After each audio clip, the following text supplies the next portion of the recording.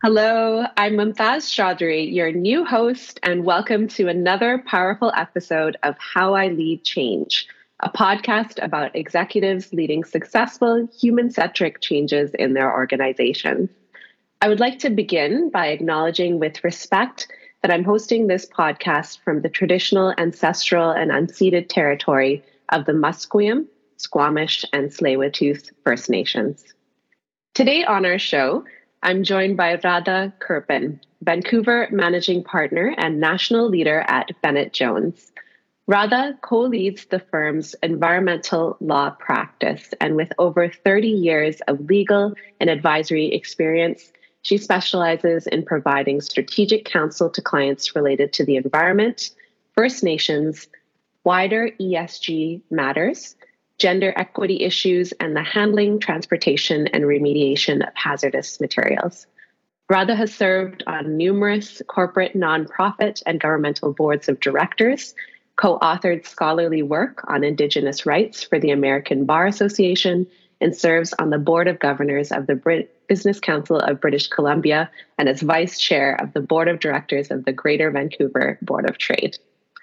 Radha, it's a real pleasure to have you on our podcast today. Well, thank you, Mumtaz, for this opportunity. I am privileged and I'm honored to be here with you. Thanks.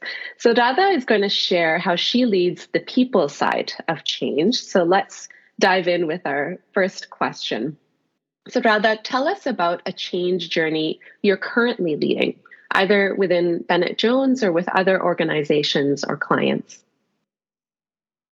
Thank you, Mumtaz, for this question. I lead the environmental social governance platform. I call it platform rather than a practice area at Bennett Jones. And I have practiced in the areas that are relevant to ESG for years. And ESG is not a new concept, but it has gained a lot of momentum. And it is accelerating in Canada and around the world. And let me explain a little bit about ESG. I call it a language. It's a new way to see existing problems. It's the way I see it. It's a gateway to collaboration and partnership. It enables organizations to recognize risk while realizing opportunities. It bridges the gap between what your current state is and what your ambition is. It basically allows us as a firm to future-proof our firm and to also help our clients future-proof themselves. So what I'm doing in this area is I'm working with clients and with my colleagues at Bennett Jones to embrace this. I'm also working with, for example, at the Business Council of BC, we had a whole session on ESG in BC. At the Greater Vancouver Board of Trade, where I'm Senior Vice Chair, we are also having micro-credentialing of organizations on ESG. So in terms of our focus on what I'm doing at the firm, so some of the key steps that I'm taking in the ESG platform, in recognizing the opportunities around there, and I would say can be used as a roadmap to create and embrace change in many other areas. So it's really whenever I've encountered or I've embraced change or seek change, so in some cases I've sought it, is to do a number of things. Those are the number of steps that I've taken. First, I learn as much as you can on the topic. So you can position yourself as a credible source when questions arise as to why change is needed. You have to identify and address barriers or risk and offer possible solutions. Second, you have, and it's not necessarily in a particular order, but this is how I sort of do it. You have to have a clear outlook on your vision and what the path towards the change will look like going forward. You have to seek a sponsor or several sponsors who see the value in the change you're trying to make. The other thing I do is I share my knowledge and show your team how their interests and the interests of the organization align with the common goal of the change. Mm-hmm. So you have to capture their hearts and minds to ensure that you can convince them to support the vision. You also have to be prepared to explain why the change should not be seen as a threat, but you have to listen and understand the various perspectives around you. So work to understand why some people might be hesitant to the change. Don't simply treat them as they're having the wrong position. You have to hear what they have to say. And one of the other things I do is I enlist those who are interested to become early ambassadors or champions to help promote the benefits of the change and to start leading the change. I actually call them the champions of change. Mm-hmm. And they know that. And everybody knows that that's what they're called. And so the other thing that I also do, I consistently and tirelessly promote the change and its benefits. You can't stop doing it. And the actions you take have to be consistent with what you're communicating to your team. Right? So that's part of what you need to do. Communicate to your team how the organization is thriving due to the new approaches or behaviors brought on by the change. You have to determine the short-term goals so you and your team can celebrate the victories, the small victories, and stay motivated because it's a journey, right? So there will be ups and downs. You have to empower, encourage, support your team in their effort to make progress. And you have to also know that you're not going to win everyone over, and that's okay. You need to convince the right people and enough people, but there will always be dissenters. And I always say the dissenters make us better because they challenge us, and which is good. And finally, I would remember one thing is that influence is not just about your role or your position, but it's about what you say, when you say it, and how you say it, the basis for saying it. So remember, you can be in a position of influence, even if you don't think you're in a role to activate change. I love that what you said about how dissenters make you think and help challenge and think through different perspectives. That's fantastic. Excellent. So what would you say are the key factors driving change in your industry or for the clients or industry sectors that you advise? So in the ESG area, for example, what is driving this change? So the world is volatile.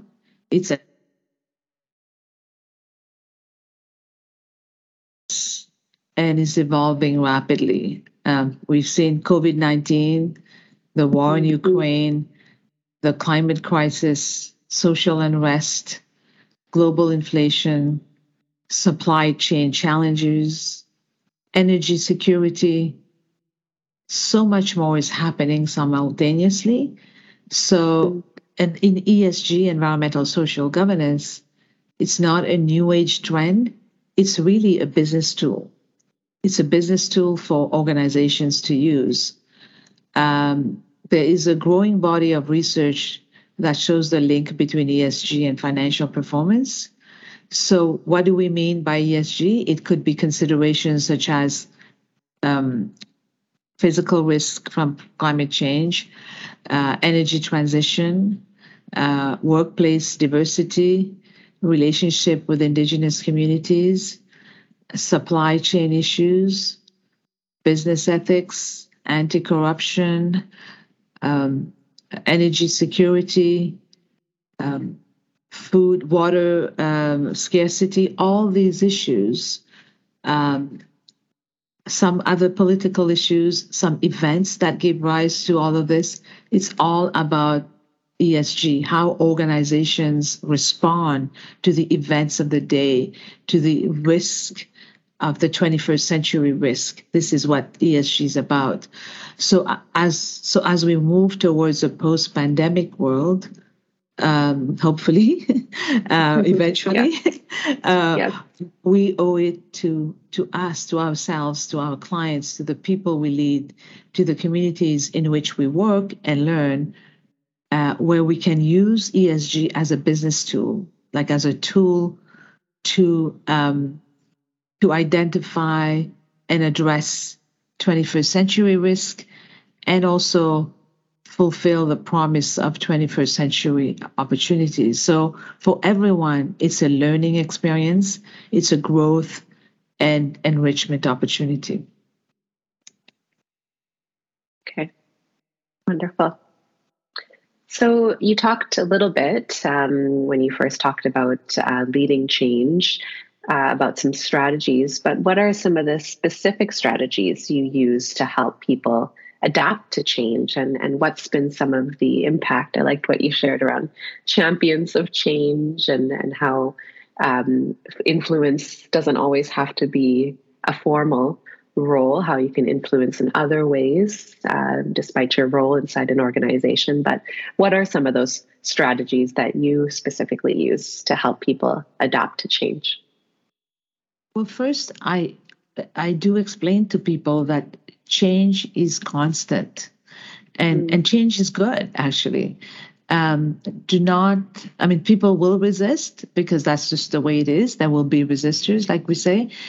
But what I say is that instead of resisting it, lean into it, expect it even before it arrives, harness it, focus that the change will provide you with continued learning opportunities. Become an expert in your field, enrich yourself with knowledge of people and connect with them. This is what change is about. Build. So I say to people, this is happening around us. This is the context within which this is happening. Build your credibility within the organization you work at, as well as outside those walls. And listen to understand. So active listening. Think before you speak. Speak up when you have something to say. What I do want to say is that we need to empower people and show them why the change is needed and explain the sense of urgency. So that's sort of what you need to do. And then you tell them not to be afraid of the change. Don't be threatened by it. Change is happening around you. The status quo will not serve you well in the future. That's the sense of urgency. It is critical that the strategy of change align the change with the goals of the organization we're at, and identify the opportunities for success. So it is important to show people why it is in their personal interest to work towards this common goal. Right? So sharing knowledge and information, listening to different perspectives, and use it to refine your tactics, to refine how you're doing things, to make it better, to make your strategy better. Communicate the benefits and the small victories, as I said earlier. So in terms of the impact, I think the impact will be felt over time. There are always some short-term gains. Here, when I'm talking about ESG, for example, for me, it breaks down silos. But in order to deal and to address the ESG risk and to fulfill the opportunities, you need to break down silos. So by that, I mean, in any firm, you have areas of people working together and then others not necessarily working together. This is meant to break down those silos. And it's changing the way people look at a problem and solutions, the conversations internally with clients and in our communities. I think the long-term impact, it's a journey, like I said. So the long-term impact is about future-proofing and having a sustainable business. By focusing on that people side and yeah. Okay. Yes. Great. What one piece of advice would you offer other leaders on the importance of managing the people side of change? Well, I would say again, embrace change by listening, learning, observing, refining, communicating the sense of urgency for the change, communicating the successes, empowering people. It's about the power of people. And so I would also say, remember that leaders have to lead by example, right? To create a culture of diversity, you have to communicate the need, for example, for a diverse team. You also have to foster the environment where people feel comfortable bringing themselves to work, embracing their differences, celebrating what they bring to the table. People should be able to have difficult conversations about any of those topics. And so as a leader, I ensure that people are included and have access to opportunities in work allocation, leadership development, speaking engagements, and initiatives to raise profile. So, but that's sort of my advice. I know you said one piece of advice. I may have gone a little bit broader than that, but I guess I have a lot to say on this idea of change. My entire career has been about changing it and managing change and seeking it. Lots of time has been about that. Yeah. So what you're saying is encouraging others to embrace change, that it's a constant in today's business world, and for leaders to really empower and listen actively to the needs of their team and their people to activate that change, as you say, right? I like to say that people fuel are the change fuel. So you need your people on side to make that change really happen and really stick. I mean, the power of organizations is the power of its people. Right. It's all about people. Yes. Very true. Thank you, Radha. I really appreciate you sharing your insights with us today. And that's all for today's episode of How I Lead Change. Thank you so much, Mumtaz, for this opportunity. I do appreciate this conversation with you, and I look forward to connecting with you more. And thank you as well for creating this platform and for everything you do. Thank you, Radha. Really appreciate you joining me today. And thank you to our listeners. And join us again next time when we talk about leading change with another accomplished change leader. And make sure you subscribe to the podcast on wherever you listen to your podcasts so you never miss an episode. Now go out there and be successful at change.